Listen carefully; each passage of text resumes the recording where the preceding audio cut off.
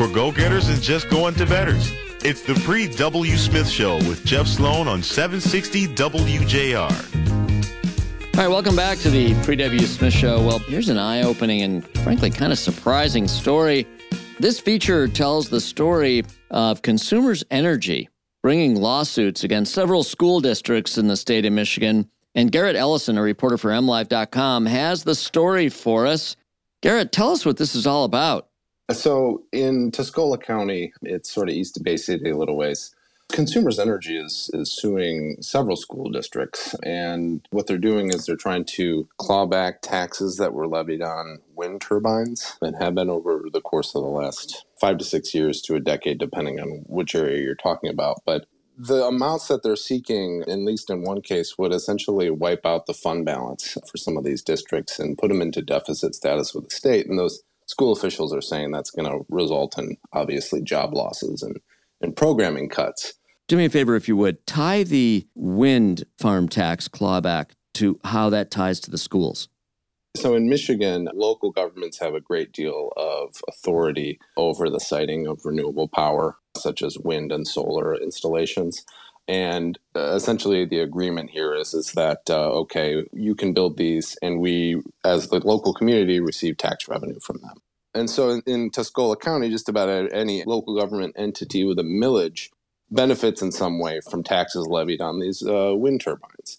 And school systems are one of those, or they're on the list. Mm-hmm. And so in Tuscola County, you've got a handful of districts, the intermediate school district, Unionville-Sebewing, Akron-Fairgrove, Caro.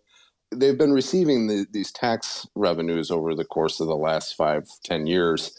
And because there was a change in the tax depreciation schedule for wind turbines about 10 years ago, consumers, DTE, other renewable power developers appealed the original tax assessments. And so there's been a really a long-running, very broad case that goes beyond Tuscola County. It's multiple counties in the thumb, including in Gratiot and mid-Michigan. It's something that dates back to this tax depreciation schedule that changed in 2011.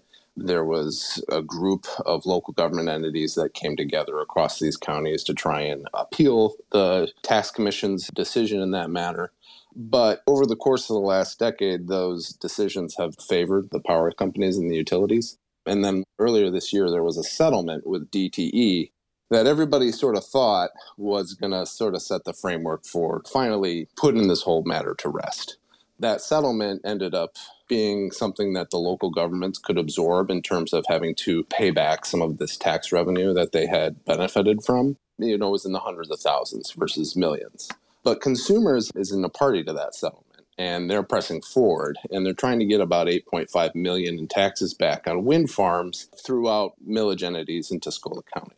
And so with several of these school districts, that would really be a big chunk of change that, they're just not prepared to handle that amount of money coming out of their budgets, right? And so in the Unionville-Sebewing, it has one of the largest potential payouts. They're looking at having to give consumers about $1.2 million back in money that was assessed that they thought this is money that we could use.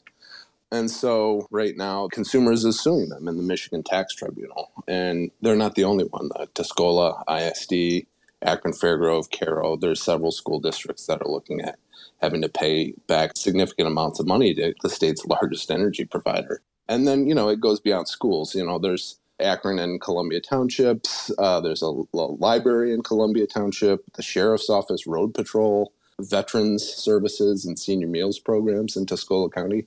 These are all entities that are funded through millages and through this case are looking at having to potentially pay back consumers anywhere from several thousand to several hundred thousand to, $1 million, depending on, which one.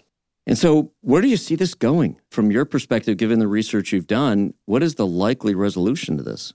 Well, I think people assume that because DTE settled this case, they thought that consumers was going to do that. And, a lot of this sort of tough talk that you get from either side when there's a legal dispute. Right. A lot of it's posturing and establishing leverage and all the rest. Right. So, consumers, when I spoke to them or, through email, They say we want to reach a fair solution that allows the community to prosper while ensuring a balance in costs for Michigan residences and businesses who, pay for energy through their energy bills. And consumers is saying, hey, we're doing this. We're trying to get this $8.5 million back to, that benefits ratepayers.